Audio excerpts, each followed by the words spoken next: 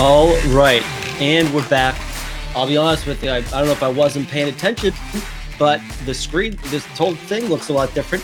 So I'm a little thrown off. But anyways, Judd'z, Budz, episode 99. No good 99s in NHL history, so big nothing burger. But as always, joined by my good buddy, Mr. At State of Hoppy. Hoppy, how are you doing? I don't know. It seems like we're both in better spirits than we were last week. Yeah, pretty much. Like a little bit alive. Got a couple hours of sleep, maybe.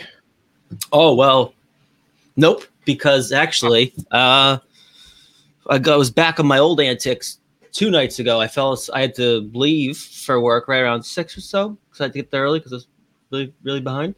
I fell asleep at 5:30. So just got a 30-minute nap in. Tell you what, that feels like shit when you wake up and there's not an option to go back to bed. That one hurt. That was a good day. But yeah, I don't know. In great spirits, feeling great. Definitely don't feel like I'm tripping balls. That's for sure. I don't know if I'm for. Oh no, I thought you were frozen for a second. No, figured it was actually me. I did buy this beer on the way back here because it looks like the North Face sign. Oh, not North Face, Patagonia. Patagonia. Cool. Let's see it. Oh. Hey, that works. See what they did with the double IPA, the 2I situation. Real clever. Yeah, no, I'm sleeping great. India IPA. Yeah, yeah, exactly. So this is going to be the NHL All-Star Weekend show. No prospect talk. We're just big All-Star Weekend guys. I'll be honest, I already forgot that happened this weekend, but Nikita Kucherov is now the third member of this podcast. He is more than welcome to come on once you just openly, aggressively don't give a shit in an all-star skills competition. Get booed by Toronto Maple Leafs fans and then just do it for like 3 more days. I no longer hate your guts. And it was absolutely incredible. So shout out to Nikita Kucherov. Yeah. I hope McDavid gave him the $1 million. He absolutely should have. And I mean, yeah, I don't know. How many times have we been booed by people from Toronto? Oh, yeah. I get the playoffs last year. I took oh, yeah. I took him to task. Pretty good. I mean, I don't know. Very funny that McDavid won the $1 million. It's very funny that the guy that makes 12 sheets a year comes away with $1 million extra bucks, who designed basically the whole fucking weekend. Is like, make sure it's in Toronto, make sure it's nice and cold. You know, we don't want to. I chop up the ice pretty good when it's nice and cold. And then here's exactly what we should do. I mean, I am not good at these. These are the things I'm the worst at. But you know, I think the other guys might like it. Specifically, Cooch. He said he'd love it. So fucking good for Connor McDavid for, you know, securing his future a little bit. It's so fucking funny that they introduced the $1 million prize and fucking Connor McDavid comes away with the bag. And good for the Leafs fans. They won the weekend though. You know, they won something. Which David Pastrnak very affectionately is like, hey, good for them. Good for them. Yeah, they needed to win something. So, you know, good for them.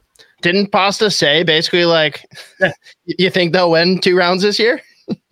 Well, yeah, he's like, yeah, we'll see what happens, like in the playoffs or whatever. He's like, it's good for them. They needed to win something. It was like, oh, fuck.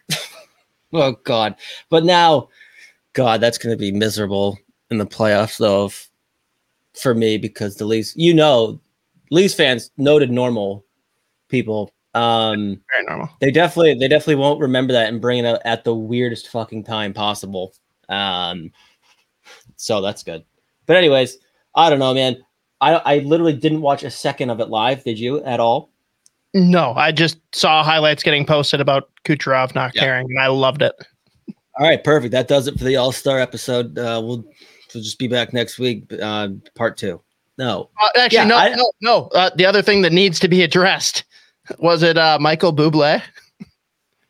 Oh, what was that? So they were talking, I don't know if they were doing like a press conference after they did their draft of like who landed on what teams, but he's like, yeah, I don't know what happened there, guys. Like, I don't know.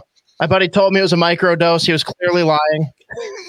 Oh, I love it. That was like, was that right at the beginning? It was pretty early. Yeah. I Because just it's just like, all right, so that's how this weekend's going to go. That's good. All right. You know what? We need more of that. Yeah, exactly. Exactly. Yeah, I just don't give a shit about this. It's fine. Like, I'm not mad about it either. I just don't give a fuck about it. That's the thing. If you're in your 30s, 40s, whatever, and you have some kind of problem with how the All-Star game is handled, I don't know what to say. I am personally a big fan of not needing to watch it. I really like having, I have other hockey now I can watch that I don't have to like focus on fucking either the Minnesota Wild or the Boston. Like it really, they both upset me quite often. So a break from that's always nice. But yeah. Connor McDavid no longer collecting food stamps. Good for him. No, but I mean, really, no super set agenda for this one. I mean, we're going to do pretty much mostly draft stuff. We do have to address a few things. Yeah, Minnesota. we can start with that too. From Horror Docs. Everyone, play the young guy. Garen, did you mean play Marilyn Goligoski? That's how it was interpreted. And it's, I mean, you know, it's crazy too, because Russo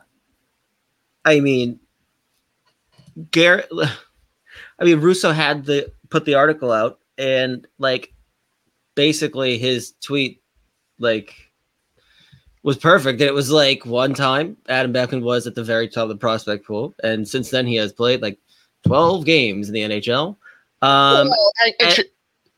We got a caveat though.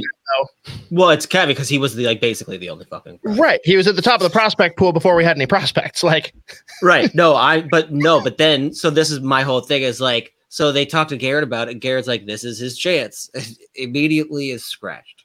It's like, all right. Or before that, the lines came out. He was on the fourth line. It's like, same shit. All right, cool. Same shit. Yeah, no. Okay. This is fucking unbelievable. Like, and why? Then Declan Chisholm. Can't play him. It's like, welcome to Minnesota. You're out of the log jam in Winnipeg. Scratched in place. If I don't know if NHL.com is lying to me about the projected D pairs, but I mean, we're looking at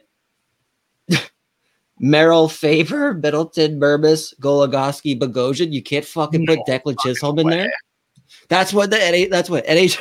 I'm gonna check it on Daily Faceoff. This is outrageous. Because Brodin's sick. Middleton, Faber, Goligoski, Bogosian, Mermis, Merrill is what they have on here as of February 7th from Russo. So I'm going to go with that. I like that. Okay. Thanks. That's why I was like, I don't know if that NHL.com is fucking with me right now. But are you with me though, Z? I don't remember if we talked about this or if I talked about it with Isha, but I don't like that they're forcing Faber and Brodin back together when Brodin's healthy. Like Middleton and Faber are working. Yeah. Like, do you not want to get balance in your blue line and like let Brodin carry someone else? Because Middleton with Faber is great. Middleton with anyone else that's not Spurgeon, not so great. And like healthy, I mean, obviously that's not even an option this year, but like healthy Spurgeon. Point, you know what I mean? That's my point, though. That's not an option. Right. Brodin, at the very least, even if he's not playing like typical Jonas Brodin, doesn't really matter who he's playing. Look, he's going to be your second or third best defenseman. So, like, I agree 100%. Like, Faber, Middleton has been legitimately like an awesome deal, bringing the best out of both of them. Where Faber, like, he has that backs up a Middleton, and he's a extremely good defenseman defensively in his own right, but also now he's got a little bit more freedom to continue this offensive kind of like not breakout because he did this last year in Minnesota, but like this unexpected like offensive production and effectiveness. But I don't know. Listen, Faber, Brodin gonna be great, but like I mean, spread the wealth a little bit. And again, like doesn't really matter who you put with Brodin. Like whoever is going to play with Brodin is going to be better for it, and Brodin's probably going to do exactly what Jonas Brodin does. So, yeah, I agree 100%. And plus, I just love that pair. Like it's just a fucking awesome pair to watch. Like it's very fun. Vibes per 60 are high, and I just love. You go back to the whole interview that Middleton had with Russo, like the milk bag comments. Nerd comments, whatever. Like, I just love that they're together now. Middleton's the fucking best, dude. He is. No, if we have like a pecking order for like power ranking the guys that we want to get on here as guests, Middleton's probably the first three. Yeah. Oh, yeah. Can you think of a better interview than him on the team currently? No, not even remotely close. Like he's the second and third best and first best option. 100%. But I don't know. This is just the fucking year from hell. I swear to God. Like it was like 2 weeks of fun, and then there was like, we're actually just gonna lose every game always now, and then everyone's gonna. Do you think this is 5D chess from Guerin, though, where like he's forcing Goligoski and Merrill into the lineup because he's like, we're not going to contend this year. Let's just get the pick. Fair enough. I mean, at this point, because it's weird because I still because if they really are playing like at this point, it doesn't matter because again, Spurgeon's out for the whole year, but like they shouldn't be bad enough to be like. There's like being a lottery team, and then there's being a fucking lottery team, like where it's just like this is like the one of the worst teams ever, and it's like how are they here? How are they like fucking bottom 5 or 6? It's crazy. Injuries. I mean that's a pretty easy answer. I don't know. Yeah, it's just crazy. I don't know. Injuries plus the start of the year being the worst, like microcosm of everything going wrong. Like goaltending couldn't have been worse. It's been totally different since. I don't know. It's one of those weird years where, again, you're not contending anyways. Maybe you like count your blessings and find yourself in a top 10 draft pick in a pretty solid year, which, again, that's primarily what we're going to talk about here. Right. It's true. But, Adam Beckman, not going to, this is his chance to watch and learn, you know, like this is his chance to check out what the NHL's like. No, they want to see what it's like when he's shooting pucks in a Minnesota driveway instead of an Iowa driveway. That's a good point. The different gravel per 60, distribute. I don't know. Air is a little different. Checking the specs on the end line of the rotary dirter. No. The last time we did talk about Beckman, I mean, we might have touched on him like briefly last week, but like he has been ripping it up in Iowa since he got healthy again. He has stood out every time that they've played. Even they went on a brutal losing streak. And by the way, Mason Shaw looks phenomenal. He's playing again. He's got a shorthanded goal. I think he's got 2 or 3 on the season now. But literally, like, got healthy. Some of their losses have been, they don't look like a real hockey team. Part of that is like they have to fucking lose half the team to get called up to watch, like just in case someone else somehow gets hurt on Minnesota. So like they have half a team all the time anyways.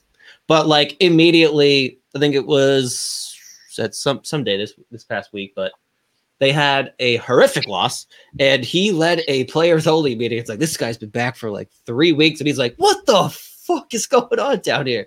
And we love Mason Shaw for that, but good to see him back healthy after what, four fucking ACL tears. I'm after one, you would never see me like stand up again. I would be like, nope, that's it for me. I don't like this at all. And he is now playing professional hockey again for a 4th time after 4 fucking ACL surgeries. So, but it's been great to see him. He's a beauty. But that he is the fucking best. Good Western Canada guy. Anyways. God, yeah. Back to my point too. Sean, lose the game so Chicago has fewer lottery balls for Celebrini. Keep playing checkers, boys. Guerin is playing 4D chess. I Yeah, if Chicago gets Celebrini, I'm just done watching hockey. It's fucking pointless. Yeah. I mean, such a bunch of good dudes, great organization, great culture over there. So I'm sure the NHL is going to do what they can to let them catch a break for once. Yeah. Well, yeah, I'll throw up. I will throw up. We might as well get into it, though. Let's get into draft talk. And holy shit, this weird hockey tournament called the Bean Pot that somehow everyone is interested in watching. Yeah, it is unbelievable.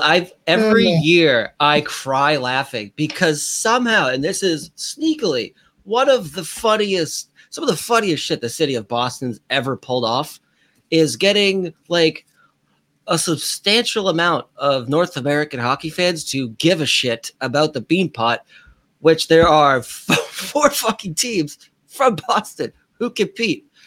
That's it. There's no like qualifying other than like, hey, are you like one of the 4 here in Boston that like you still exist? Yeah, you haven't your school's not okay. Yeah, no, good. Yeah, absolutely. You can come play.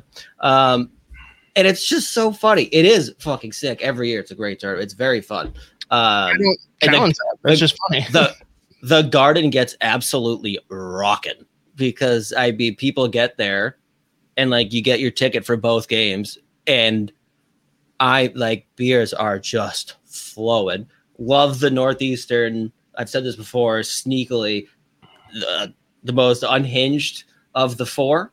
Like their fans are absolutely insane and say some of the most heinous things I've ever heard in my life. They're just like, oh wow. They pretty much they take up like half of the nosebleeds just themselves. So, but I mean, Celebrini dropping F-bombs. Great game, by the way. Holy shit. The most Ryan Leonard assist of all time. But those goals, oh my God. Yeah, there you go. Like that's what this kid does. Like, yeah, everyone's saying like, oh, I don't know, Celebrini could go down as like one of those first overall draft busts. Like, touch grass. I don't know why. It's such a weird. It's like the only player that they've never said that about is like McDavid and Bedard. It's the same people that do this shit every like. Oh, I don't know. It's this. It could not work out. I said this about some other first overall pick, and I know what I'm talking about. It's just a crazy fucking like need to just shit on these like 16 and 17 year olds. Like, I think he's gonna be a really bad player for first overall picks. I think he's gonna be bad. So I don't know why people do that because Celebrini's fucking unbelievable. Like he literally excels at every single part of the game. Like two-way player, yep. Insane shot, yep. Dynamic playmaker, yep. Skating, plus. Like it's just like there's nothing that's gonna prevent him from being a very good NHL player. And on top of that, he's incredibly smart. Like he has no real actual weakness, which is why he is strongly first overall. Like it's crazy to me that people are like, oh, could be not good though. But it's like, really? That's weird. What a weird way. Yeah, no. Well, look at all like the majority of the first overall picks. Find me a player that actually makes all name team consideration like Macklin Celebrini. Like they're pretty boring names. Austin Matthews, Conrad McMonster, like so good. Daddy just fires bullets. I don't know. That's the only thing I can come up with that seems weird. And are we in agreement? Like, there's one team we definitely want him going to, right? Arizona. Where do you want him to land? You mean Salt Lake? Oh yeah, sorry. I feel like it was a trick question now. No, San Jose. Yeah. I think that's just like they need it. It's too fun. Him and Kalen Addison. Harmless. I'm not really worried. I forget about the San Jose Sharks sometimes. Dude, Slippery Pete. Can't forget about him. Fair enough. They do have that fucking beauty, William Eklund. He's so good. That's Slippery Pete. I know.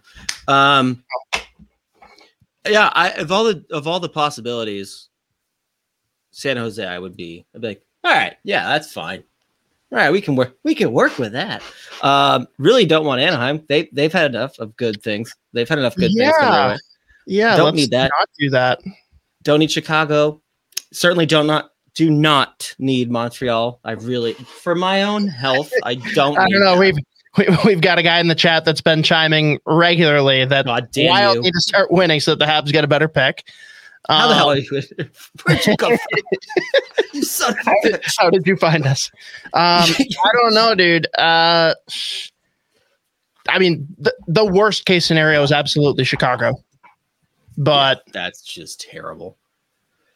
There's going to be some interesting teams, though, that don't make the playoffs that could like pull the crazy New York Rangers, give them the free first overall pick bump. Like, I don't know. Yeah. Dude, watch, it'll be Detroit for sure. God, Jesus Christ. You do not need it, that Habs fan 14. You do not need another first overall pick. Son of a bitch. You need it. You've also got some of my favorite goddamn prospects the last couple of years, too. I'm sick of this. I need it to not happen anymore. Stop it. Dude, weren't you like messaging their latest draft pick and like saying horrific things to him because he got drafted? Yeah, God, I actually finally forgot about that because it makes me mad every time. But whatever. It's all right. But anyways, we can kind of transition that into actual draft. The bottom line with Celebrini is it was already pretty firm, like a month maybe into this actual hockey season. But it is Celebrini, and at this point, like Demidov for me personally is around there. Like he's in the same zip code, but then there is a serious drop off. But like there isn't really a player right now outside of like Demidov at his absolute best. Maybe Yzerman, but probably not because he's certainly got plenty of flaws in his game at this time. Like it's so far this year, especially. Yeah. But I mean, right now it is like Celebrini, and then the draft starts. That's like kind of where we're at. It feels like. Because it's funny, you like just listen to any like whatever people are posting, like whatever they're like elite prospects. They did theirs when they did their top 64. And they always do their video. They like put the video out of like the full conference that they do. And it's just like, all right, like anything about Celebrini before we just move on to like, it's like, nope. All right, great. And then the draft starts. So that's like kind of at this point, just that's where we are. No, totally. That's fair. And I mean, you've been hard on the Demidov train for sure. There's been a lot of up and down for Cole Yzerman. It feels like that's really it for the forward discussion, though. Am I right? Like the rest of it's like real defense heavy at the top end of the draft. Are there any other forwards that you see being in contention for a top 5 pick? Oh, yeah. I mean, definitely Berkeley Catton, Spokane Chiefs, WHL. He's been on the radar for a long time now. He was a top 5. I mean, again, another guy for me. He's probably been a consensus, like easy top 5 for a while. And I know, like Smart Scouted, we're having our mid-season rankings meeting coming up during next couple weeks. Everyone is pretty firm on him. Most of the people in our group have him 3, 4, 5, somewhere in there. But solid 2-way center. Unfortunately for him, he is 5'11", so that's automatically minus 10 points. But dynamic playmaker, great shot. Again, 2-way games there, plays hard. He's for me, he's one of my favorites in the draft too. And then you've got some of the other risers. Caden Lindstrom's the one that I'll have my eyes on for sure. That really burst onto the scene and hasn't slowed down. He's fucking massive. He's mean. And he is unbelievably skilled and is torching for like a draft eligible player, torching WHL scoring on an average Medicine Hat team. So that's another one to watch for sure. So definitely would have Berkeley Catton, and I definitely have Caden Lindstrom on the radar for sure.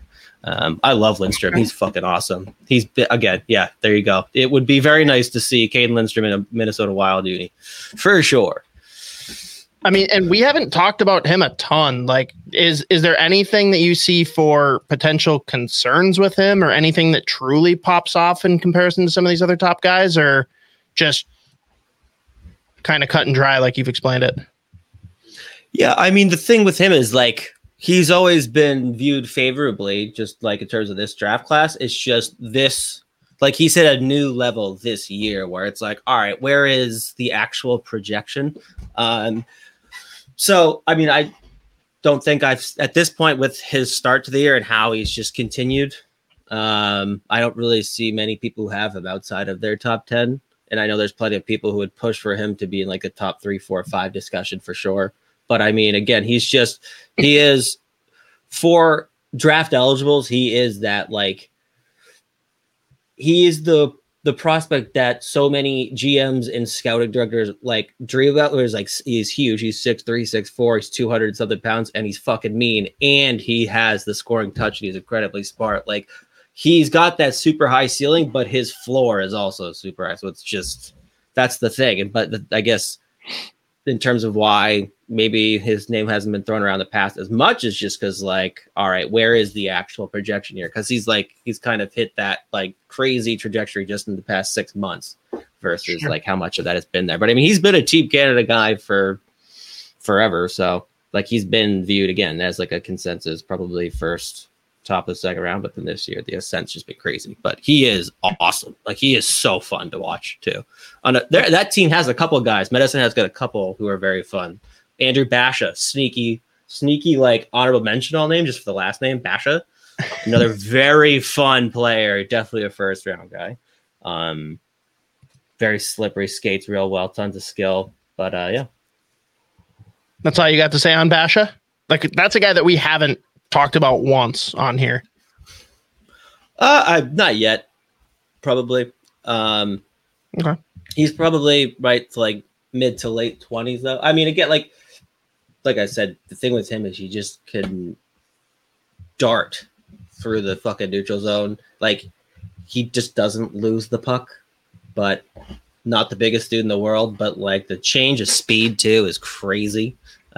He's just very fun, and especially when he's like, because he's not as big of a player but is unbelievably filthy, and it's very fun when him and Lindstrom are playing on the same line because it's just like, all right, there's that big fucker who's killing people and going shelf, and then Basha who is just carving everybody. Very fun combo. I'm actually really curious to see where he winds up because there's no doubt he should be a first rounder, and as like a double underage with WHL, he was like close to a point per game already. Yeah, I mean, Bobby Margarita's got him at 24. So yeah, there you go. Unfortunately, 5'11", man, midget, legal midget. Don't know if he can even play.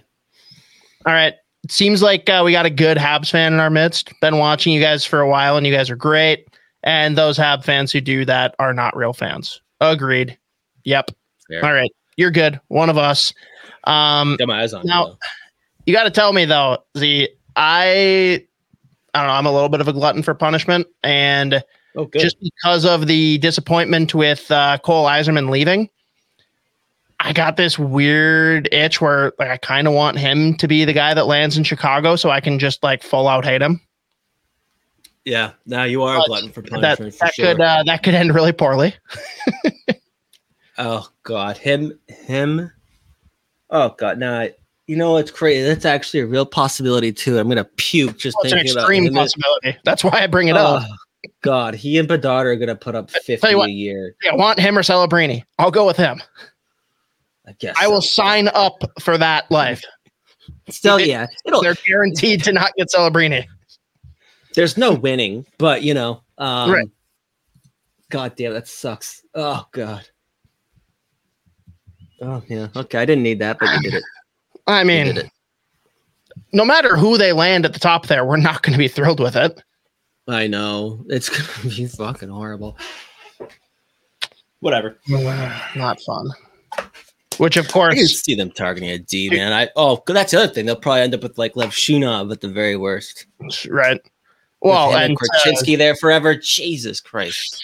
Yeah.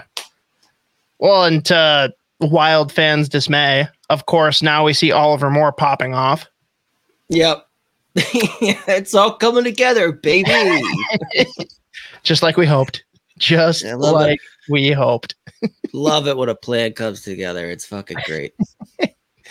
Oh, man. We got one here from Swerve95. Iginla's kid D-man Yakimchuk will be attainable for the Wild 3 to 10 spot. That big 6'7" Russian D-man. Lots of gooders in the draft. Nice. I mean, realistically here, looking at profile, looking at who's going to be available, let's just be conservative and say the Wild falls somewhere between 7 to 10. Who do you see being the top considerations? And like, do any of these guys fit that bill? I'm going to say that Salayev is probably not going to be in the mix just because he is like blowing through all rankings now. Like everyone's got him top 3 or 4, but who do you see being realistic there and who would be on your wish list? Yeah. So this is like something I was going to touch on too, just like because of how weird this draft class is just in terms of, oh, like this player has the, like, all the tools of the world, but they're missing this one thing.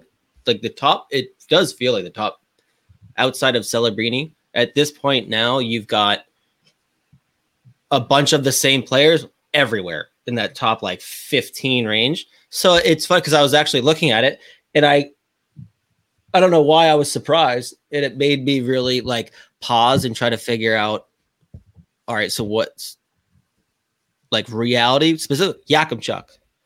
That one for me, like I think the Minnesota Wild would love to have a kid like Yakimchuk, and he should be attainable in that range because I'm just looking at it now. So, but we know that Bobby Mack always has a pretty good feel on what the league thinks because he quite literally uses NHL scouting departments. And Bobby Mack's got him right around 12. Then you go to Pronman, who... Yep, I was just going to ask you about that. Significantly, this is why I was like, holy shit. He's got him, what, at 3? At 3, yeah. That's crazy. But, I mean, that is wild. But he also is, like, pretty heavily invest. Like, that's where he gets a lot of his stuff, too. So it's probably, I guess, somewhere in the middle. I think you also put Wheelers in there, and he's probably, I think, he's probably around the 20s, maybe a little higher. But Yakimchuk for me is a guy that the Wild, like that would be a really nice target for. Like I kind of feel like 12 is that's like just a little too rich for me, for him, that player. But same time, like they went heavy on center last year. They've got tons of scoring in that pipeline. They've got a ton of left shot defensemen in their pool already. And Yakimchuk has always shown that like legit upside. He's fucking huge. He's a 6'3", 200 and whatever pound fucking mean right shot D-man. He's been really good in the WHL this year. He's flashed. I think Pronman used game breaking. I've seen it every once in a while. I think that's something that if you really like that profile of player, if he does it one time, you're like, there it is. That's what he is.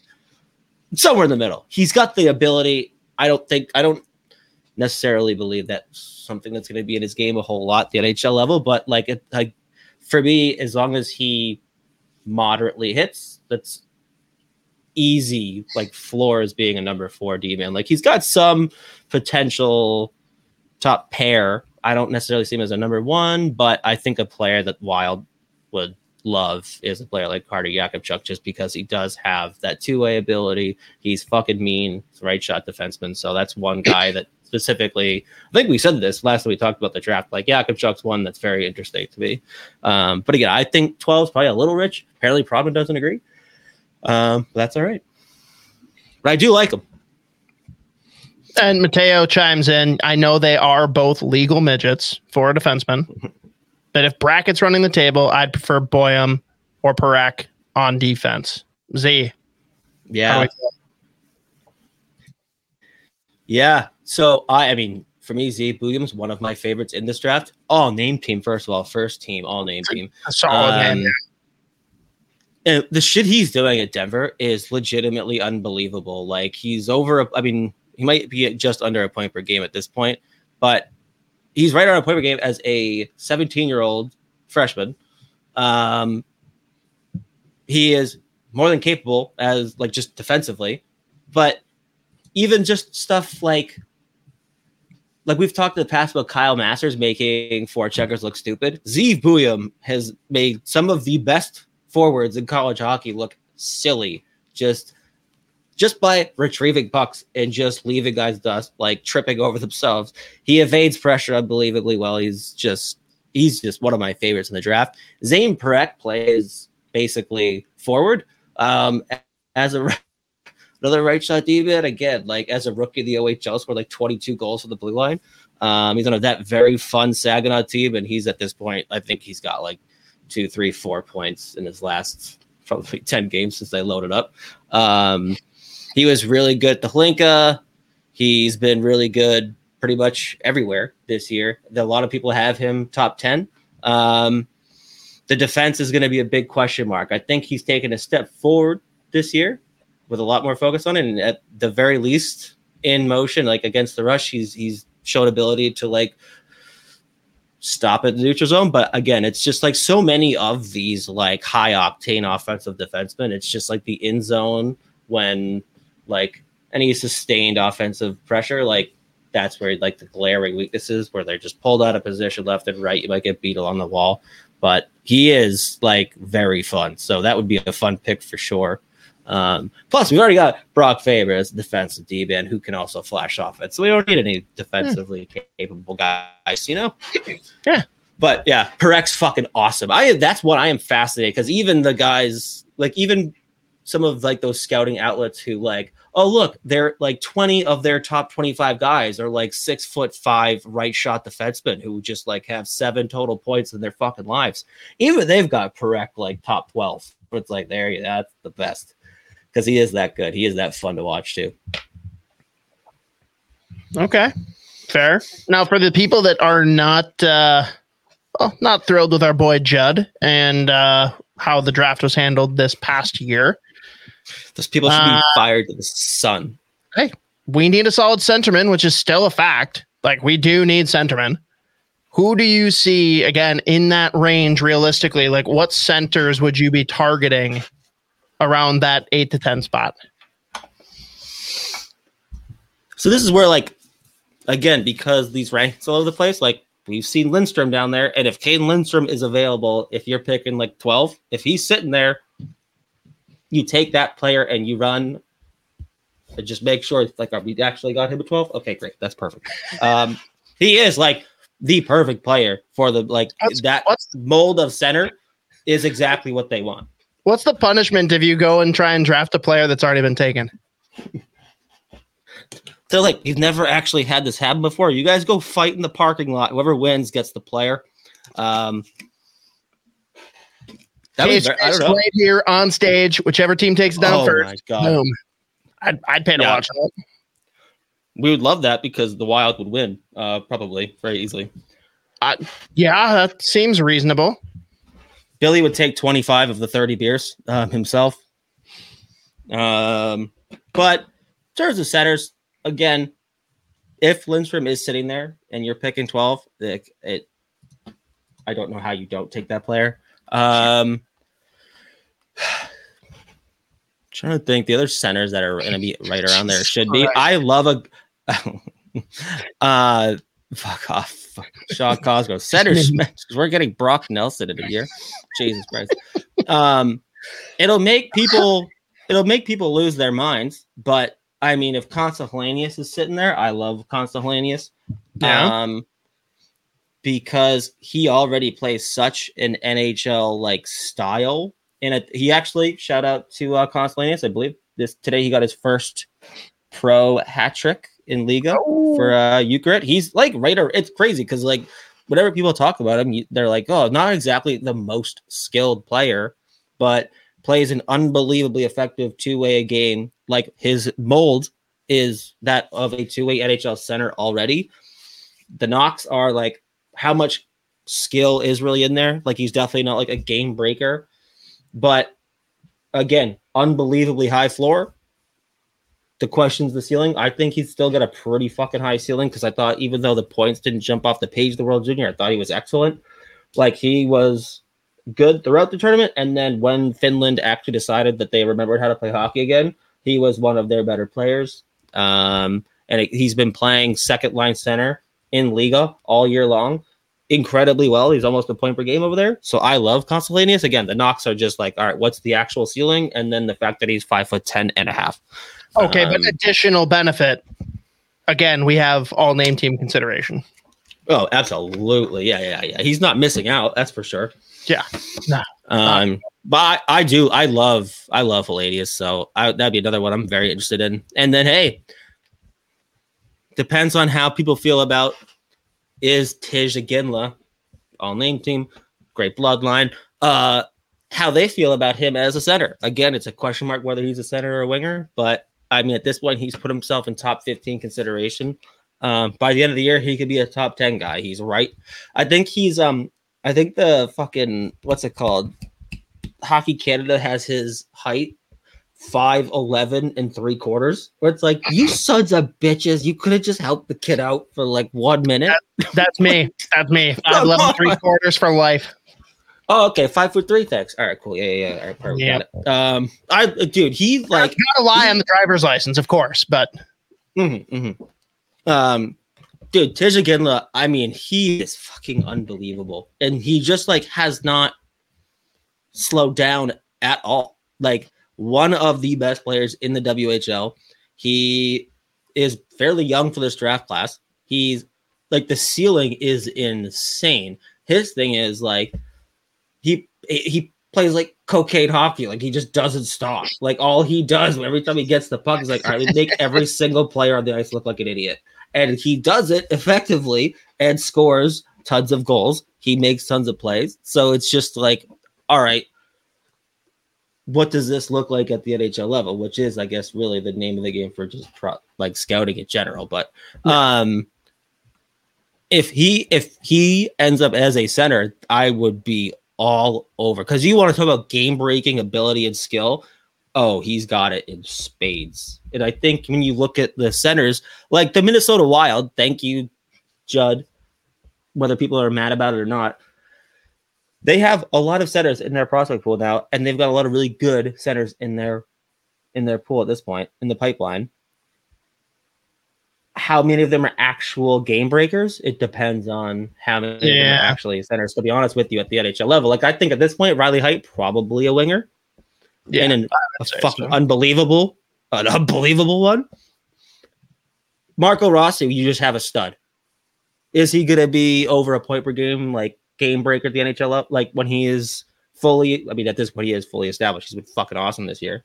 Maybe not, but you want to have him on the ice pretty much in every situation. Maybe he's not the one like breaking games open, but he makes plays pretty much. His projection is that he is a player that just makes the right play all the time.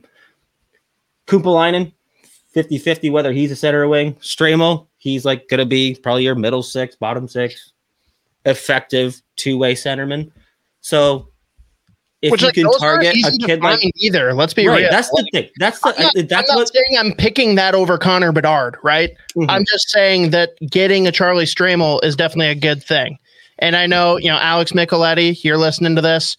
You're going to continue to spout the propaganda of Gabe Perreault until you're blue in the face. That's fine. Like, again, let's see what he does once he goes pro. Like, we still don't know what he's going to be. It's just, I can understand where the optics aren't awesome right now. And it does feel better, though. I completely forgot the Wild weren't the only team that passed on him there. Philly didn't take him. Apparently, Philly didn't take him either. They took Oliver Bonk, which, I mean, we can debate what pick was better there when Philly took Oliver Bonk. But yeah, that's all right. Yeah, great name. They also got Mitchkov at 7. So I mean, who cares? It's a wash. They could have taken me where they took him ahead of Perreault. Like, I don't give. Yeah, great pick. Got Mitchkov. You took a fucking 28-year-old at they also Perreault. It doesn't matter. Yeah, they also lost Cutter Gauthier and Carter Hart. Yeah, hopefully fucking latter forever. Fuck him. No, never should play again, but that's not our choice. Yep. But you're right though. Like, that's the thing that's actually driven me the most crazy. Like, I knew it was going to be just terrible in terms of just the commentary around the stream. Like, it's going to be there forever, even when he's in the NHL. Like, it's just people are going, like, they can't help themselves. The thing that's really annoying is, like, it doesn't even, because he's going to be, like, he projects as a very reliable, a player that you, like, a very reliable two-way setter that does a lot of the things that people bitch about at this point now, where it's just like, oh, they don't play hard, they're not tough, they're not physical, blah, blah. Guess what? Charlie Stramel, like, lives to hurt, like, just decapitate people. He's just a fucking murderer sometimes. Which, again, hey, shout out him. This year, the points aren't there. He is not taking major penalties every other game and, like, putting guys through the glass from behind. He is hitting everything that moves, but he's not, like, taking stupid penalties. And he's been one of their best PK guys this year on one of the best teams in the country. Like, he's still been effective when he's not producing points, which is another very valuable thing. Last weekend. Yeah, no, we don't have to talk about last weekend. That's fine. You don't have to. It's all right. He could take one off. It's fine. But that's the thing that drives me crazy about the Stramel thing. It's not just the Perreault is there. And, like, yeah, Perreault looks fucking awesome right now. He's been one of the better players in college hockey this year, and he's putting up crazy amounts of points. It's also, again, very funny. This has nothing to do with any criticism. It's just so funny to me that line will be together forever. Okay. Crazy. Hang on, though. There's a good point, though. If you are any of those teams that have those, well, okay, you probably got to be San Jose to make it work. Do you just go out of your way to sell everything to bring that line in together and just ride that? Like, you're going to sell tickets and get views off of that alone, and it's going to be a fun time. Oh, you go full Brian Berg, Vancouver Canucks for Sedin. And because it's 2024, you make sure that you have a team of media people filming this entire season. Like, all right, how do we make this work? We need the behind the scenes footage of how the scouting department makes this work, the trades that they've got, like, cooking up. Like, we need to have. It's got to be a masshole doing it too, though. Just full Boston accent. You think it better than me? All right, Chuck, what do you think? Well, fuck it. You just got to fucking make it happen, kid. You know what I mean? Just put your fucking nuts on the table, make it fucking happen, bud. Like, that's a good point. Didn't think about that. Thanks, Chuck. All right. Back to you. There's a pack of Newports out there. You could go get a black coffee and a pack of Newports and just hang out. Thank you for contributing to the meeting. I do need them to figure that out. That would be so funny. Please, that'd be so fun. Like, they're together. Leonard on Washington. I can't. I know.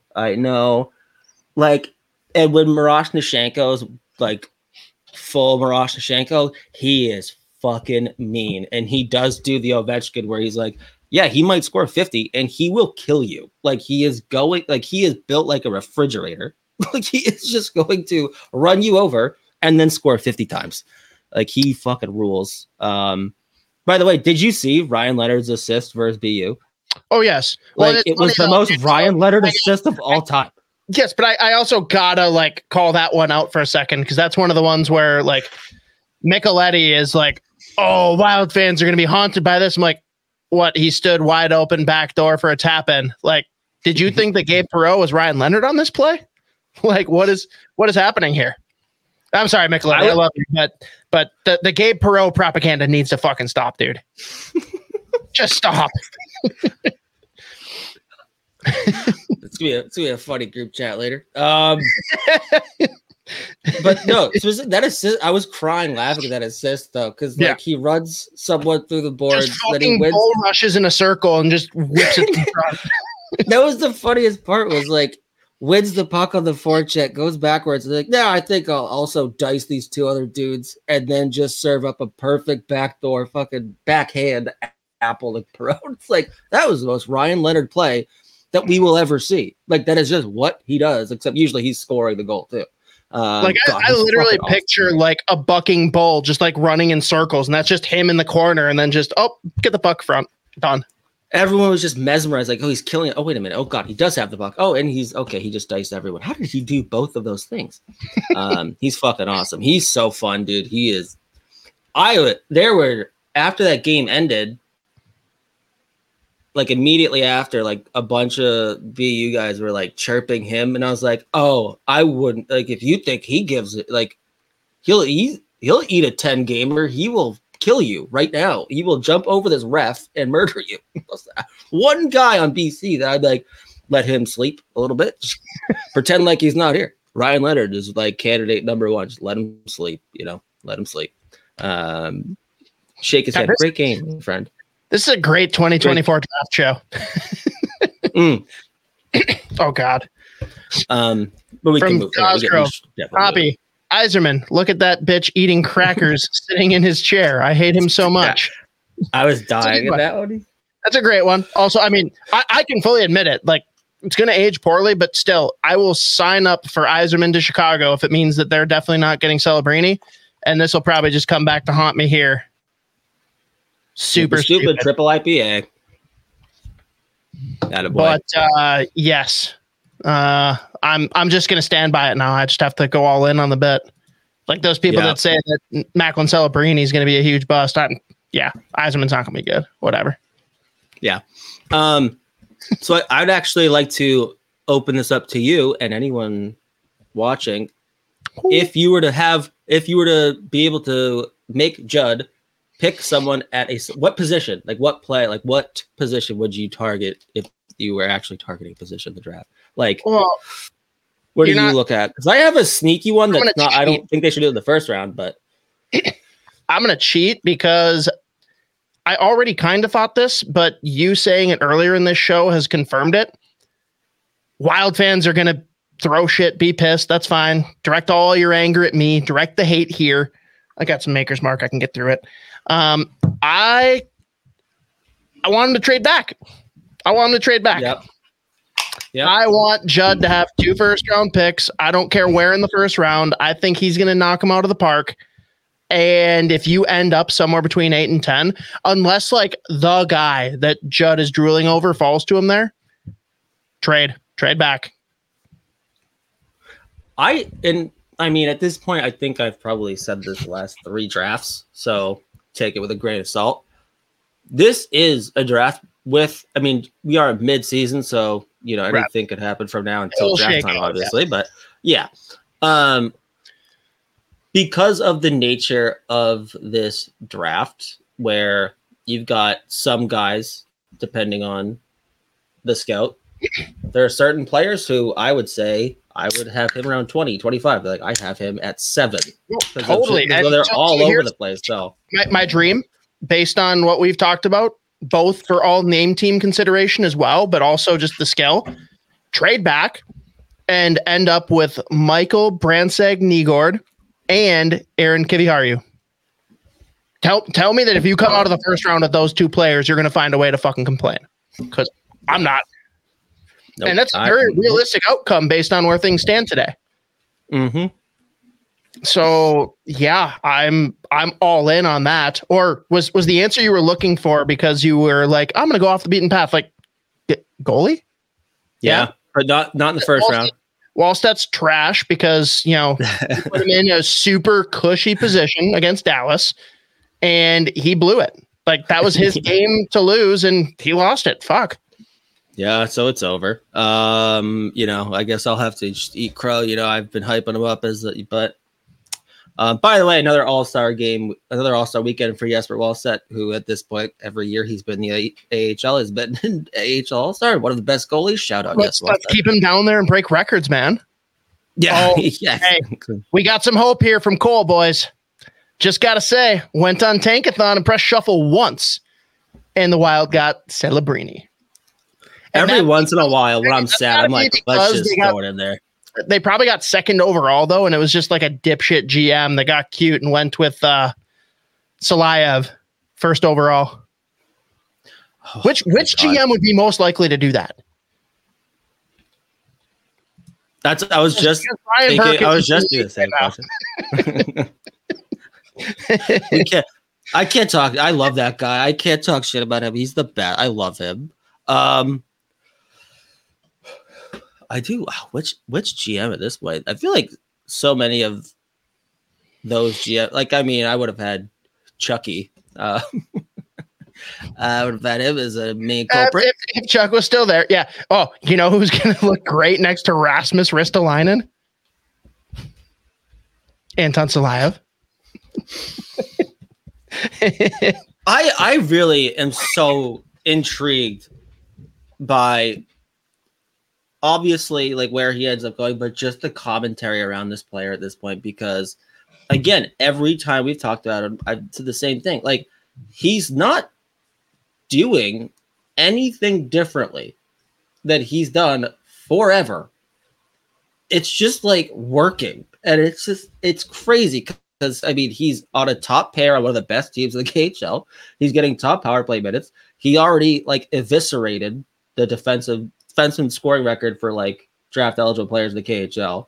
Like, and there's like one of my favorite follows for draft Lassie Allen. He's actually like regressing in terms of how he like what he's actually doing. Like, so it's crazy. Now he's definitely going to go very high in this draft. And I get it because the tools are just undeniable. Like, you just don't find a 6'7" monster who moves the way that he moves, who produces points the way that he produces points. And it's funny because, like, if you talk to some scouts, they'll be like, the hockey sense and hockey IQ is not great. And then you'll talk to scouts like, he's got some of the best hockey IQ in this draft. But it's like, which one is it? Being 6'9" is the best hockey IQ out there, if you didn't know. Very smart decision on his part. The Wild will never get him, so like it's kind of a moot point. But I gotta sit here and wonder if the Wild drafted Anton Salayev. I want to know how many minutes it would take before he got sent down to the MHL. Just buried there. They would be pissed. They'd be pissed. Billy got another one. He's got another one. Send him down. Guy. They're done. I don't care. Three more years. Done. The KHL lottery now. We don't care. I am just so fascinated by Salayev. Like,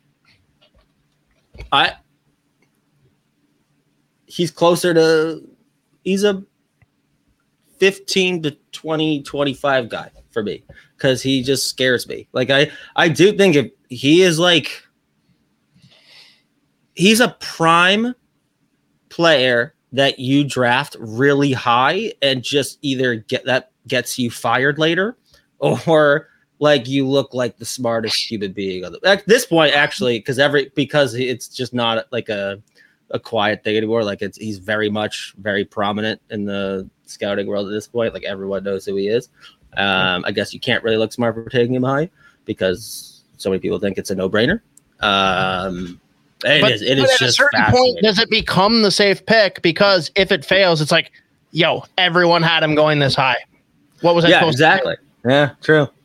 God, it just scared. It would scare. I would be as if you were announcing that pick. You're like, fuck. Please work. Work.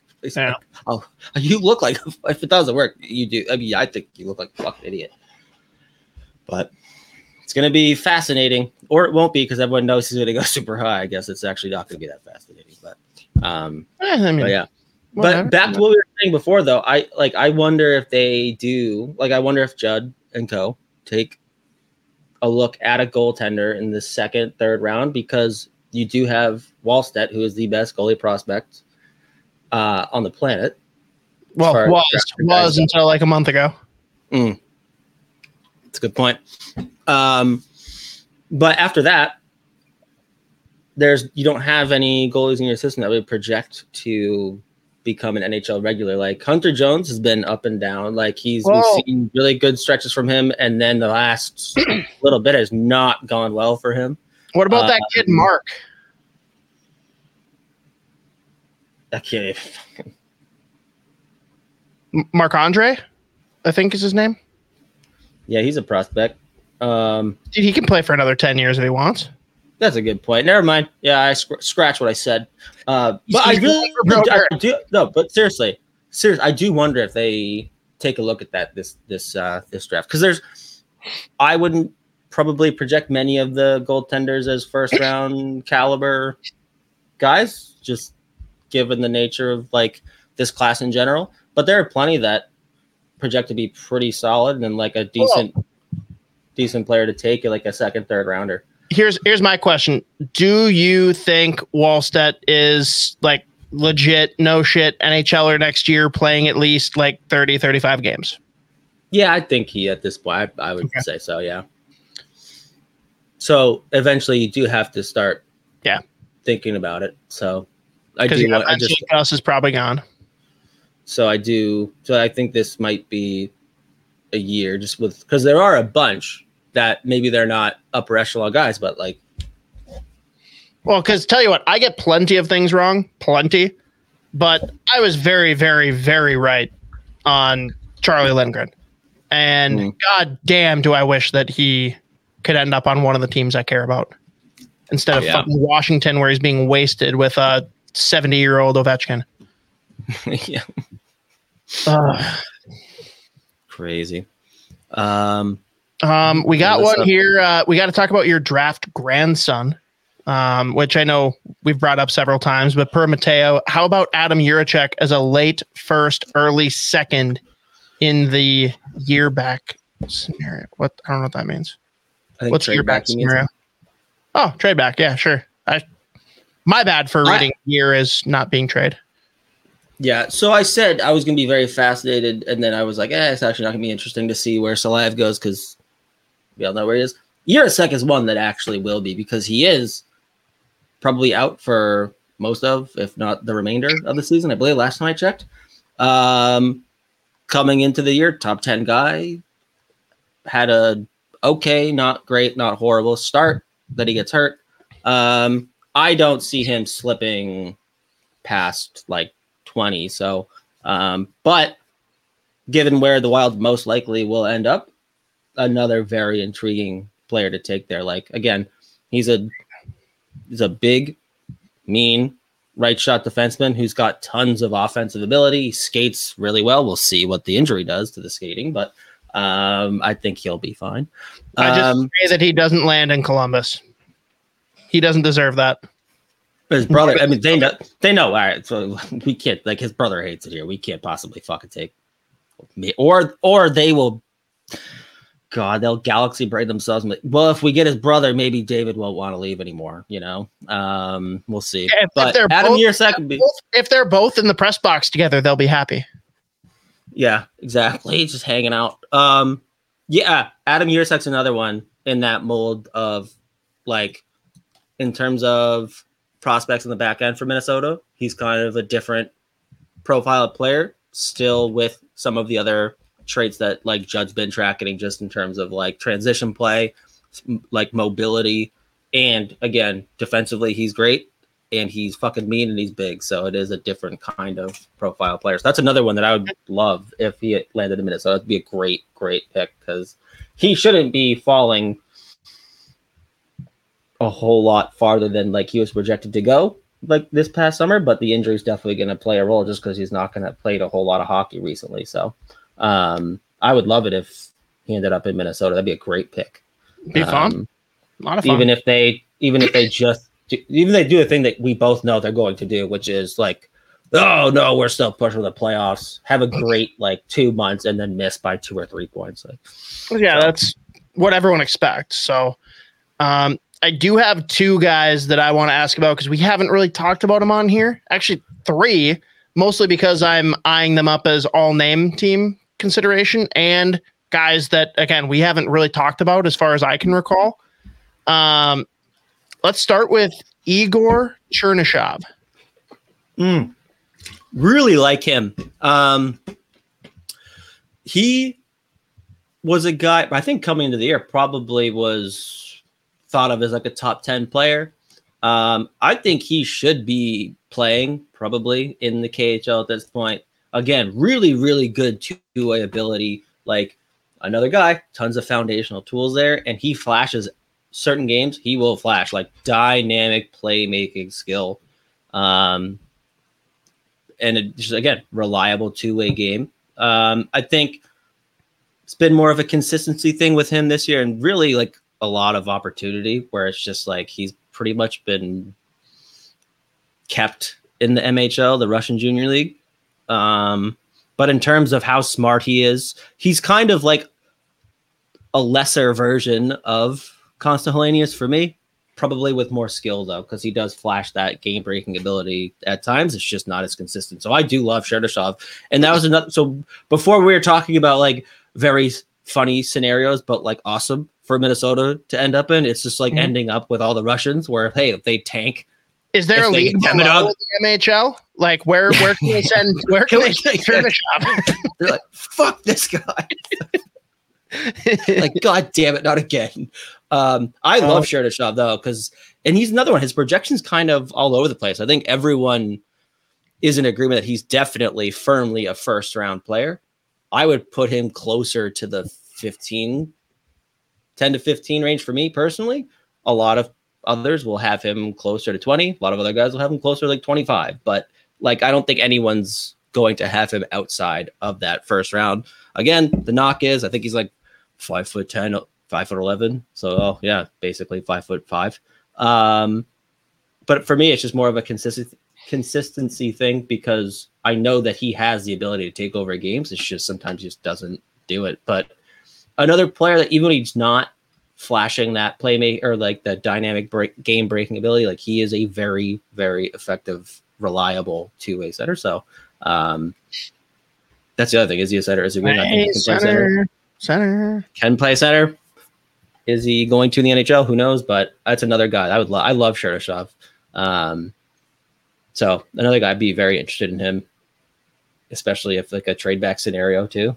Another candidate there for sure. All right. Next guy that again projected in the first, all name consideration. Haven't really talked about him. Beckett Senecki. Yeah. What a great all name team name. Like I love that. Yeah. Another really, really interesting player. He's probably a guy that I think teams wonder about first round. I think he's a first rounder. So explain wonder about. I've seen him projected like 28, then like 35. Like he's in that. Like, isn't he? Like in terms of the again, it's just like every fucking player in this draft. He's 6'2". He skates well. He's smart and he's fucking mean. And he's got some crazy offensive ability too. Him and Kumpalainen are very fun to watch play together. By the way, he's probably a winger in the NHL. And I think there are games where he kind of gets away from like the playmaking, the offense, and the actual hockey part. Sometimes it's carried away with it, just like burying people.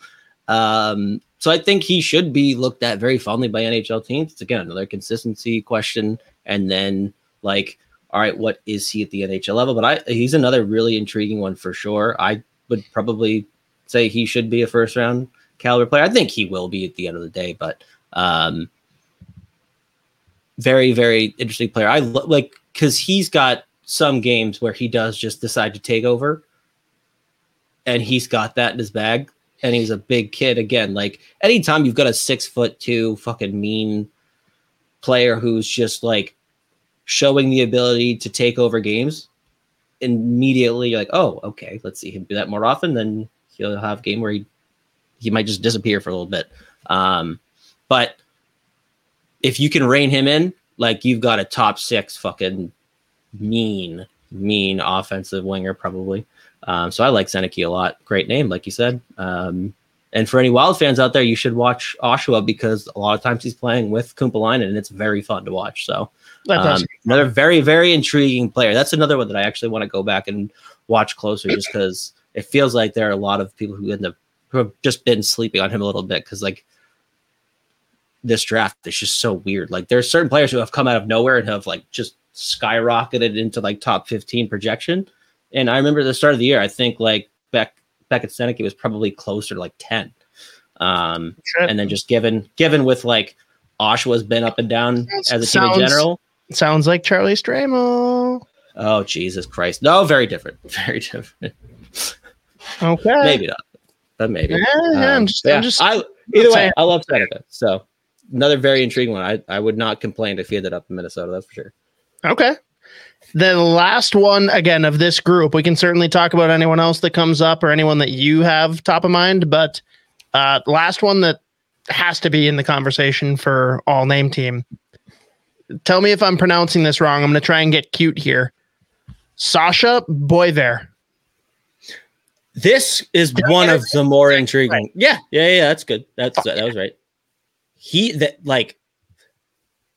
I guess we could again say this about every single fucking player in this draft. He's been. I've seen him top 10. I've seen him in the second round, like all over the place. I would say in at least with our smart scouting group, he's pretty high.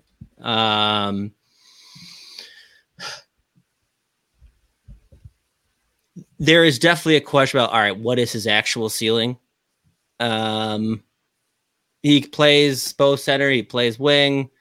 Like, I'm going to pull up his actual, I want to see like just how many different spots he's found himself. Yeah. Okay. I guess at this point, looks like he's a consensus anywhere from 15 to 30. So there you go. But he's very good two-way game. He flashes crazy offensive potential. Then he disappears for a few games. He's going to North Dakota.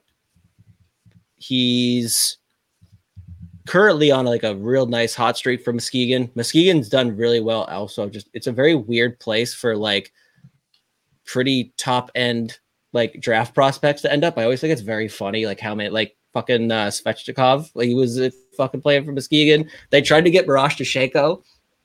So Muskegon just has this weird fucking like ability to just attract some of these players. But I like Boiver a lot. I think he at the NHL level, I think he's a player that hits for sure. He can play fast. He's got really good hands. He fucking hits everything that moves. So another player is waiting for him to like consistently put it all together, which is you could just run that 10-second description for 90% of the fucking players, I guess, the first round this year. But he's very, very intriguing. So I like Sasha Boiver a lot. I would have him probably closer to 15 than 30. So okay. That's definitely like a long-term high-end prospect to draft too. Like whoever, like as we've said the last couple of years, like whoever Minnesota ends up taking, they don't need them to hit the NHL all that. Like they really don't need this to be a quick turnaround just in terms of like draft to like full-time NHL status. So he's one that we could let him, he's going to play this year in the USHL. He's going to go to North Dakota. You don't need to pull him out after 1 year. They're not like trying to like get him into the system or get him into like AHL or NHL games all that quickly. So I think when he does put it all together, he's going to be an awesome NHL player. I like him a lot. He's very fun. You're just waiting for him to really like consistently put everything together in his game because like there's just so much. There's so much in there. So I have a feeling just given his profile, he will go pretty high. Because again, that's just like another name that's been around forever. It's like, yeah, he should be a pretty highly drafted player, like drafted high. So yeah, I like Boiver a lot. That'd be a real nice piece to pull in because he does flash that ability, and he is like we know like that's a play that Bill Guerin loves too, where it's like, oh, he fucking hits everything that moves, and he also like can put up lots of points. Yeah, it's like me. I could do that. Oh man! All right, we're gonna go through a thought exercise here that I've been working on for a second. So first, Cosgrove chimed in earlier. Outside of the top three, I don't think teams are trading a mid and a late first for like the 8th pick. I could be wrong though. Now Mateo chimes in and has a counter to my proposed trade back scenario. Trade back, scoop up Jiricek and Hemming. Call it a day. I'm looking right now at Tankathon. And again, Wild sit at 6. I don't know that that's where they're going to finish, in fairness. But I see one team that is primed for that possible trade scenario, with Philadelphia currently sitting at 18 and 26. First, do you think that some kind of trade there, I'm sure we give something else up as part of the deal for that trade back, maybe? one, are you in favor of trading back to 18 and 26 if that's an option? If you're picking 6, I probably keep that pick. No, if you're 6, yes. But if you fall back to somewhere between like 8 to 10, maybe 12, like in that range, are you? And 12 is probably too high up. So yeah, 8 to 10. Are you open to making that deal, giving Judd 2 firsts in this like pretty balanced first round draft?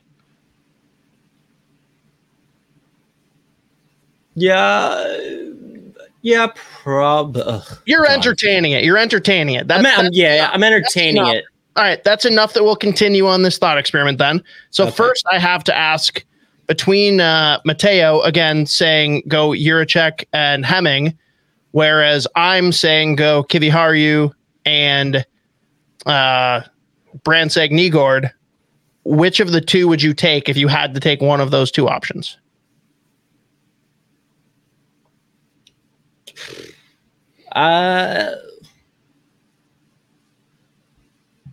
That's tough because I have my doubts about Hemming. So that doesn't sound tough at all. But I love Jiricek. On the flip side, I'm still trying to figure out Kiviharju at this point because if this is a player before this year, he was a top 10 pick, no shit, before the injury. Yep. Injury's making me nervous. Oh, really? Okay. A little bit. What was the injury? But I fucking love Brandseg Nygård. It was, it was like, I think they labeled it lower body. So there you go. Nice. It's like lower body, long-term lower body. Like it sucks. Like it's usually, that's usually, we in the industry call it bad. Does that not strike you as the type of pick Judd makes if he's got 2 firsts? Go with a guy that's a no shit, like top 5, top 10 upside pick if things work out there, assuming that he doesn't see something that scares him away with health? Yeah, I mean, so I think I land on Brandseg Nygård and Kiviharju if that ends up being a possibility. Number one, because Brandseg Nygård is legitimately at this point my favorite player in the draft, and like fake speed, an actual target regardless of where. Because I mean, let's be honest, Minnesota not going to make the playoffs, even if they flirt with making the playoffs and then miss out by 2 or 3 points. Brandseg Nygård should be a player that has a chance of being there still. Cosgrove, just got to say, the Bobby Mack list has him at 20. Yeah, and that's polling all of the scouts. So that's why I threw this in as being possible. Yeah. I mean, I think at this point, the highest I've seen him is like 11 or 12. And that's pretty. It's probably, that feels like Wheeler's got him at 13. Pronman's got him at 16. Yeah. So there you go. So I think regardless of how the season ends up, like I think at the end of the day, when Minnesota is drafting, Brandseg Nygård is actually going to be attainable. And I like Hemming is one of the players who has been awesome this year, and he's got like a crazy high potential ceiling. I really doubt he hits it because he's kind of got who was it in the recent draft that was just like, this player's either going to make you look like the smartest guy of all time, or he's going to decide he's going to get the NHL and not give a shit about like being awesome. This was a player that was late draft like 2 years ago. Also, drive me, whatever. I'm not going to sit here for 10 minutes trying to remember who it is. But like, he's either going to hit or he will just like be an NHL journeyman. He'll put up 10, 15 every year. But like, he has been awesome this year. He was good. Well, he was decent to good for Finland, the World Juniors. He's like, since being promoted to TPS's first team in Liga, he has not gone back down. He's scoring goals. I think he got another assist today, so he's like putting up close to half a point per game, which is like really fucking good. As a 17-year-old playing pro in Finland, I really have my doubts about him like hitting in the NHL. Like, I just don't see him being a guy that's going to put up, like, he's got 30 and 30 every year potential. I don't think he does it. So, that's why I end up leaning Bronzek Nygaard, who probably could literally play in the NHL in a middle six, who's going to give you decent offensive production, play a really good two-way game, like in a year or two. He could probably play at a fourth line right now in the NHL. Like, I fucking love this player. And by the way, since World Juniors, I think he had points in 5 of his first 6 games back in the Allsvenskan. The Allsvenskan's a really fucking hard league to play in, especially on his team. For like a young player, he's been fucking so he's getting the puck luck now, and he's just like at least a point per game since coming back from World Juniors. He's fucking awesome. So, with that scenario in mind, I'd probably lean on Bronzek Nygaard and Kivi Harju, noting that it's very tough to walk away from like a potential 16th overall or whatever year sec, because like I think that would be fucking awesome too. So, I mean, plus you lure his brother over. It's perfect. Yeah, there you go. All right. Probably tough for you to pull up on the spot, but erase what both Mateo and I said. You get 18 and 26. Who are like the 2 guys that you're salivating over that you're like, I could realistically get them at 18 and 26 and totally make this worth trading back? Well, again, Bronzek Nygaard is probably going to be sitting there. I still think he will be. Give me someone new. God damn it, I can't include him. But we all know that you're taking him. Who else? Yeah, okay, Give us new names. Give us new names for discussion. Fair enough. I can't believe he doesn't like Bronzek Nygaard. What a bitch. Yeah, what an idiot.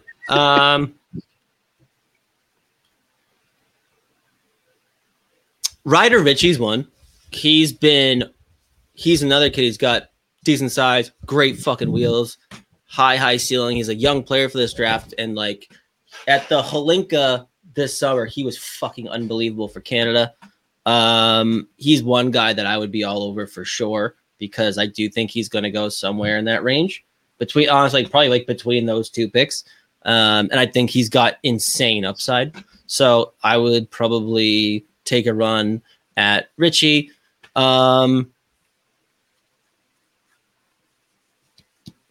I mean, if Liam Greentree's sitting there, I think that probably is too. I don't think that'll happen. One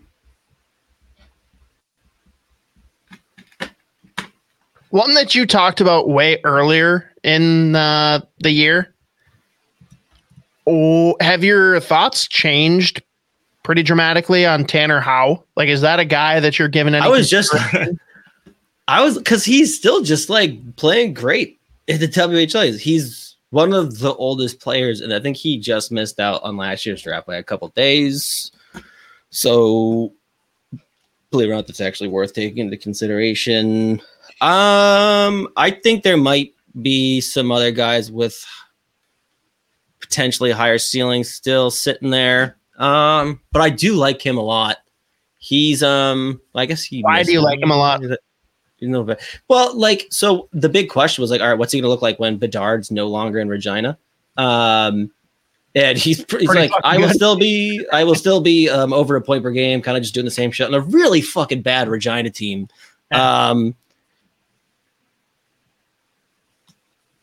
Again, extremely productive. I don't know if he's necessarily done anything that's like jumping off the page this year, but like, again, just what he's doing is just downright impressive.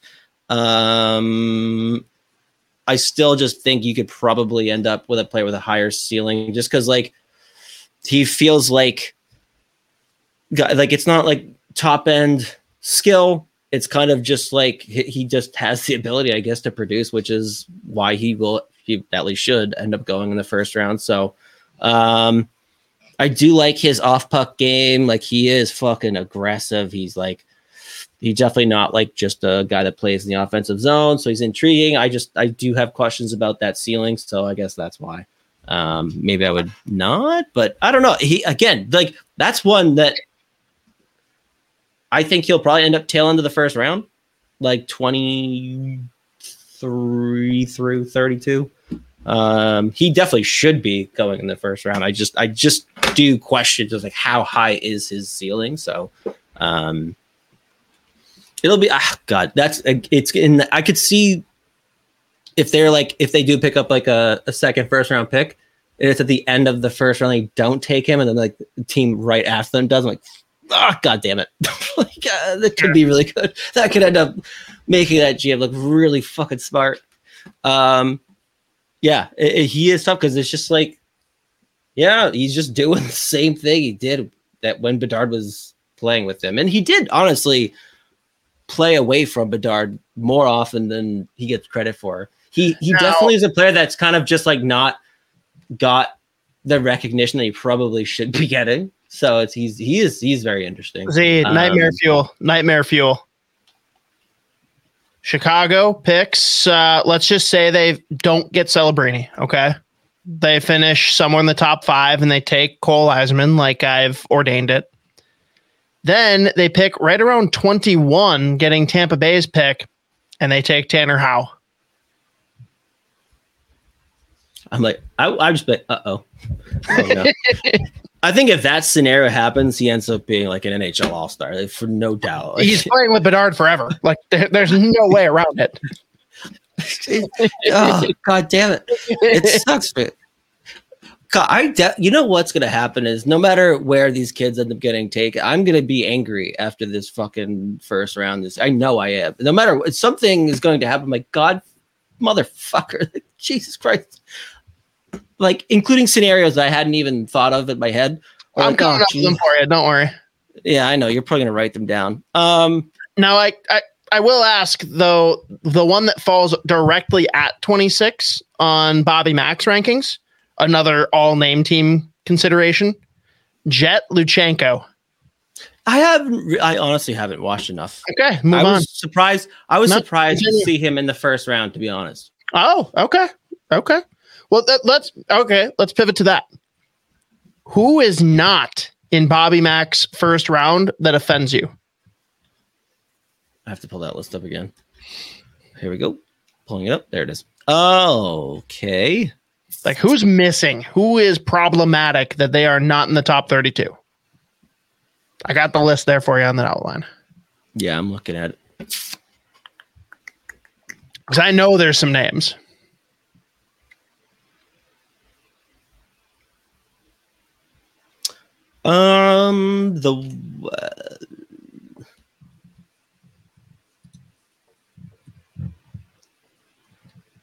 I think it's more of probably more of me sitting here saying, okay, you have this guy in the first round, but not my boy from Sweden, Alphonse Fry. I actually am now pivoting to, I think Alphonse Fry is a tail end of the first round defenseman. Because again, we've said this before about this draft. It's pretty likely that we won't see any Swedes taken. I would have probably had him over some of these, honestly, Luchenko. Charlie Elick, who he's got at 28, that's going to be a very interesting one for sure. And I would probably take Alphonse Fry over Lucas Pettersson at 31. Lucas Pettersson, another Swede. Wait, really? He's great. He's a Swede? Yeah. Believe it or not, Pettersson. Believe it or not, it's a Swedish guy. I think that one for me, like, that's one that stands out just with some of the names he has at the tail end of the draft. So, like, probably starting at Parasak, I'd probably take Fry over any of them. I just love Fry's ability. He's another, like, he is, and he's getting some SHL experience now too. But he just projects as, even if he ends up being a player that maybe like doesn't jump off the page in terms of any one specific skill, any like flashy plays, he is a very good two-way defenseman. He's an unbelievably effective skater. He is a breakout machine. So I've kind of pivoted to like putting him at the tail end of the first round. I think he's going to end up being, if he does go round 2, I think he's going to end up being quite the steal. So Alphonse Fry, great name. That's one that sticks out more so just because of the names that are ahead. Sure. And Mateo's asked like 7 times now, so we got to ask, well then, what about Michael Haig, I guess? BC guy. He's awesome. I think he's in most first round. Now I think about it, I didn't even think about the fact that he wasn't in Bobby Mack's first round. So that's definitely a snub. He's not. I'm not blind, right? He's not on this list. No, he's not. He's not. Yeah, that's crazy. I think he should be. He should be right around like the 20. I'll check the other two lists and see if he makes it on there.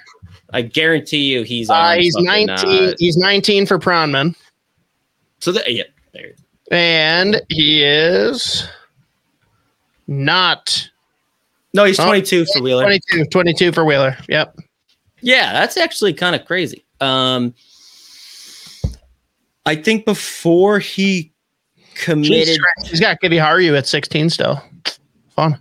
Yeah, he is there. Like, I mean, Gibby Haru, he was that dude until last year was an up and down year for him, but whatever. This isn't about him. Yeah, Haig is he's got a decent size center. He's two-way ability. He dual threat offensively. I think he probably would have been a kid that would have been in the top 10 discussion before he had shoulder surgery. I can't remember if it was last year. Yeah, it was last year. But he that the big thing with him is he's 6'1", 6'2". He's right around 200 pounds. Plays that two-way game with high-end offensive skill or high-end offensive ability. And he is just he's a no shit. He is a center in the NHL. Wherever he goes. So I think he should be a guy that should be taken closer, the right around 20 feels actually very realistic. So that's that's kind of another one that would be looking nice in the Minnesota Wild jersey. I got a couple here that I know you're missing. I definitely am. So there's two that I got to bring up just because of the region you cover. First one was Salim Wallenius. Of course it is. Yeah. Is he a first round? No, I don't think. I think the thing with him is he's definitely going to be an awesome NHL defenseman. There's not really one area of the game that makes him stick out more so than others. He's probably another he's just going to be a really effective mobile defenseman in the NHL that you just never hear about, but he plays 15 years. Cause he's great. It's just in terms of a first rounder, I don't know if he has anything that necessarily, I think he's probably a mid to early second round guy. Okay. Cause I mean, he is under 6 feet tall. Right. So we hate him. He's still in Pronman's top 32. That's why I had that. Yeah. And that's what's so interesting about him. He's really interesting. Again, shocking. What am I going to say? It's a lot of tools. His ability in terms the skating and another guy that's breakouts, puck moving. He's awesome. It's just nothing crazy. But he projects just to be a solid defenseman in the NHL that kind of just can give you a little bit of everything, but nothing he's probably a 4-5 that if you're a fan of the team that he's on, yeah, he's awesome. We love that guy. That's fair. So, all right. The other one, do you know who it is? Is this Sweden still? You said this. Then I have one more beyond Sweden, but yes. Well, my favorite guy that I don't know why he's not in more first round talk is Simon Zether. That's not who it is, but go on. I love this kid, dude. He's been a point per game player in the J20 on Rogala for 2 years. He's a 6'3" right shot centerman. Defense is definitely a work in progress, but not glaring. I think he has 6 shorthanded goals this year. He's playing in the SHL now. He's graduated from the J20 into the SHL very quietly. I think he's got a couple goals, couple of assists, which if you look at a lot of the top end Swedish kids that get drafted the first round, they'll have Fabian Lysell for the Bruins. They took him. It's whatever they did. 20 21, 22, 23. 20. Yeah, whatever.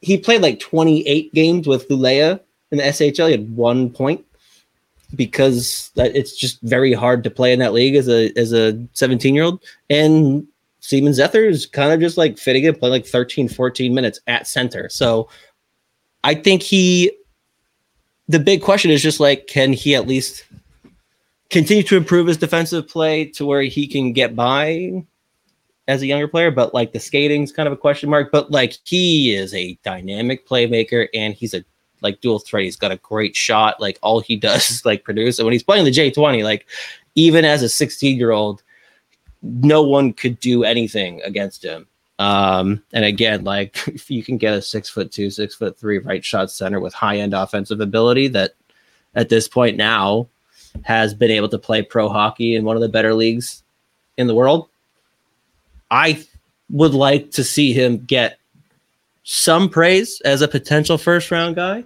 at the very least. Yeah. Very top of the second round. I love this kid. If you end up with that guy at top end of the second round, I am thrilled because I think he's got a very high ceiling. Because I really like this player. There are a couple other Swedes. A lot of the Swedes are now flirting with like, hey, we could touch the first round, but definitely top of the second round. Pronman has him at 28. Wheeler has him at 42. Who do you think it is? Don't look at the list. Wait, who has him where? Pronman 28, Wheeler 42. Dominic Budinka. That's the one. Is it? Yeah. Let's fucking go. He came on to the season strong. We talked about him before because he's got a brother, Daniel, who plays center. Yeah, that's the other reason I remember is because he's the brother. He's awesome. So that's another Swede that will be interesting to track as the year goes on because he's another one that like has been phenomenal this whole year. He's now playing with Malmo in the SHL. They're not in the Allsvenskan anymore. Yeah, they're in the SHL. Because they beat Brynäs to avoid relegation. That's what it was. But he's playing like 16, 17 minutes a night in the SHL and phenomenal skater, big, and he flashes crazy offensive ability. So very, very intriguing right shot guy. I think by the end of the year, he has a pretty good chance of cracking the first round just with, again, that profile of like big right shot, mobile defenseman. I think he's a hidden gem for sure. I like Budinka a lot. So I do think he kind of is one of those kids from Sweden who winds up like right around 30. Unless he just continues to do his thing, like he could end up in the 20s for sure because he's got legit ceiling. So love him. Great player. Very fun to watch. All right, he's another one that like when he's playing U20, he's a problem. Like when it's funny, like he'll do the McKinnon where he gets the puck behind the net at speed and everyone's like, oh fuck. Here we fucking go again. This sucks. Like sometimes he just like doesn't feel like making a move around. He was like, I'm gonna go through you.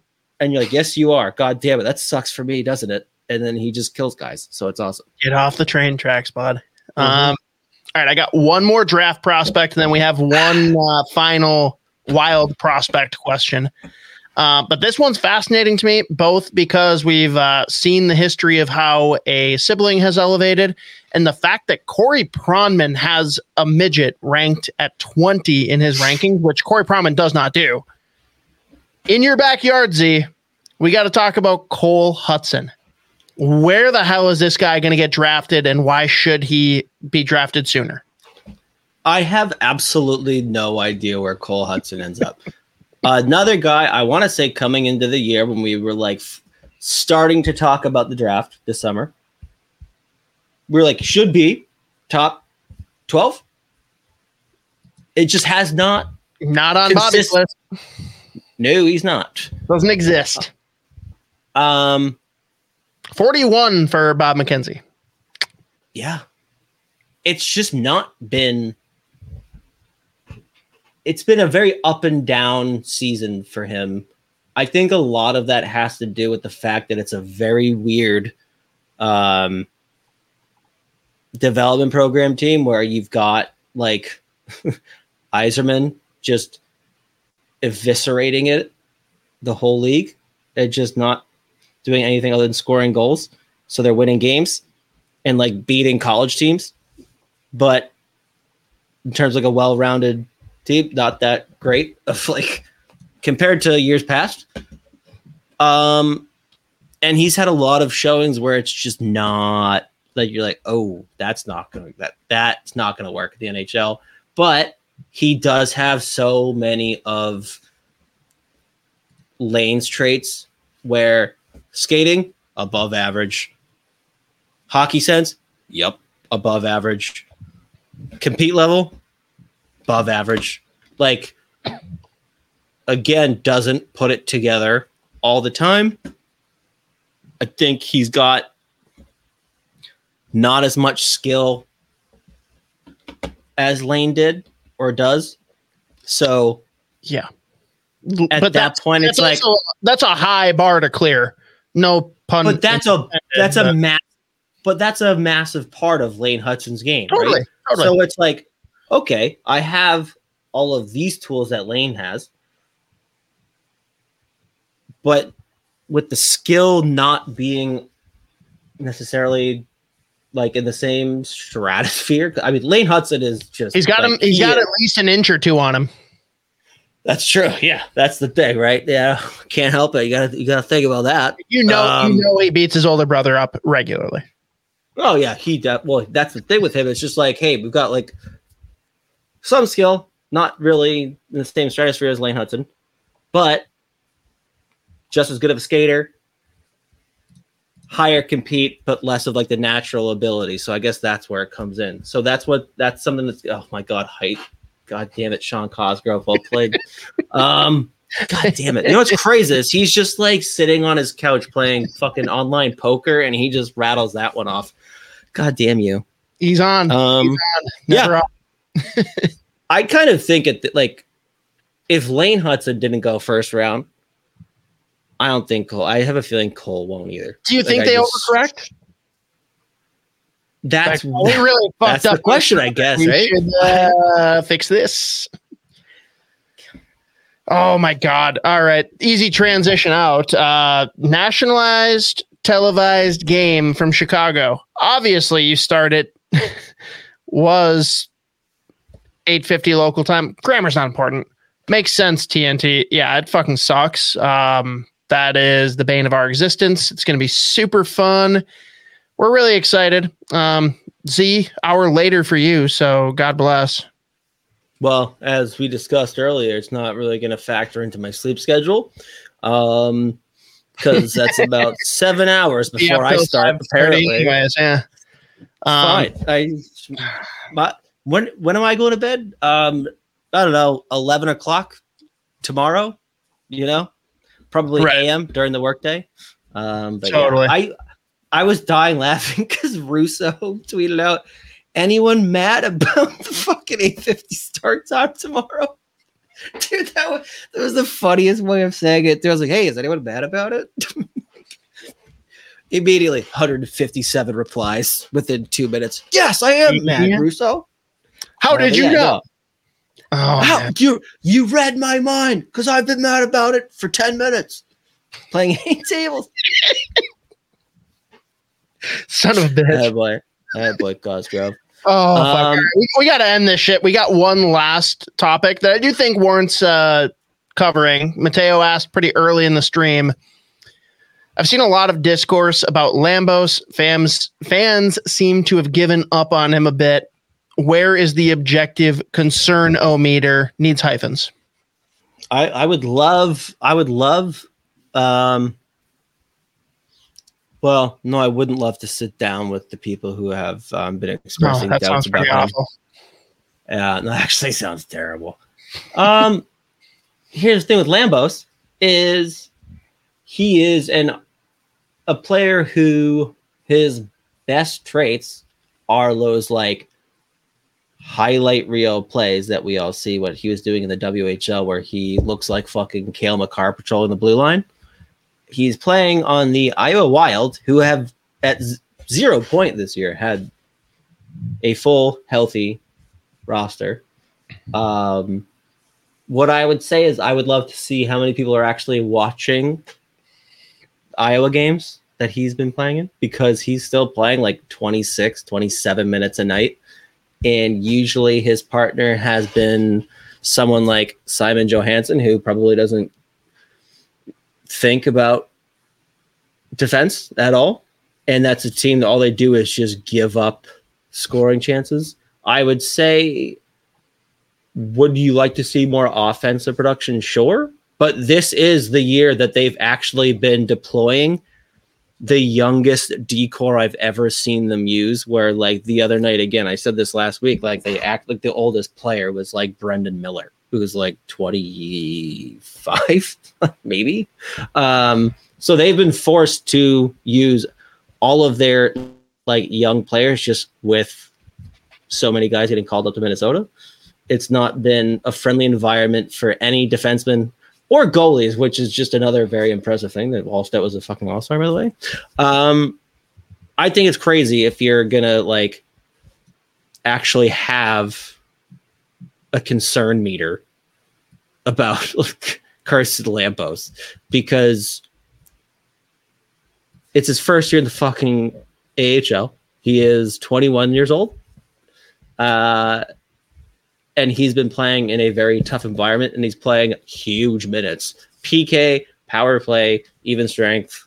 If they are leading in a game and it's late and they're up like 2-1 with 2 minutes left, he's probably on the ice for the entire 2 minutes. Like, he's probably their most used defenseman at this point. Him and O'Rourke, which that's another one that people were like shitting on at some point this year. I don't know why, because he looks the last like year or two. crazy. It's insane, because he was like, he's been awesome too this year. I get really angry when I know for a fact some people that jump on podcasts start shitting on a player like Ryan O'Rourke. I'm like, motherfucker, I know you've never watched him before. I know you don't know who that is. I would. So anyways, long story short, I have zero concerns about Lambos or O'Rourke. Nice. And just because we brought up Iowa, Caden Bankier looks fucking awesome. Like, awesome. Like, he's scoring goals and just looks like he's been playing pro hockey for a very long time. So that's definitely one to watch. I wouldn't be surprised if he got, at the end of the year, if he got like a game or two, or like he's got like at the end of the year when they're doing like, all right, let's see what we got with the young guys. I wouldn't be shocked to see like a Bankier call up. Because he's looked fucking really good. And they actually shifted him to center. Like when he started the first few games, they had him at the wing just as an easy kind of transition from WHL, and he was hurt at the start of the year. But now they've started using him at first and second line center. So shout out Caden Bankier. Shout out. Oh, man. All right. I think we did it. I think we finally pushed the limit back to the approximate 2-hour recording. Yeah. I'm winded. Whoops. It was a big workout. Yeah. I'm out of breath. Max is suffering. Yeah. Yeah. Imagine if we actually had to do that test. Oh my God. I feel like I'm in the middle of it. I'm in the middle of it right now. And to think I used to do this for 2 hours by myself. I was sweating halfway through that. I was like, Jesus Christ. Oh my God. This should be an Olympic sport. You get a lot more arguments though, when it was just you. Yeah, which is weird. What a weird guy. What a weird fucking lunatic. What a psychopath that guy was. But anyways, we can let the good people go. Cosgrove can go back to full focus on 8 tables. Attaboy. We'll, in theory, be back next week, or are we not going to be back next week? I can't remember. Definitely won't be on Wednesday if it's a live recording. Not right. Definitely. Unlikely to be. If it is, we're most likely both in the doghouse and doing nothing about it. So there we go. If we're here live on Valentine's Day. Hey, you never know. But yeah, Less likely. We'll keep you all posted. Yeah, but probably. Yeah, it's fine. Keep tabs on the Twitters. Yeah. And, we've got about 3 days until puck drop tonight, so it's going to be great. It's going to be awesome. 2 nights ago, if you're listening on podcast. The game that's coming up 2 days ago. Oh, Jesus Christ. We really stretched this one out. All right. Thanks, everyone, for tuning in. We had people actually hanging out with us for 2 hours. That's sad. So we'll see you whenever we do.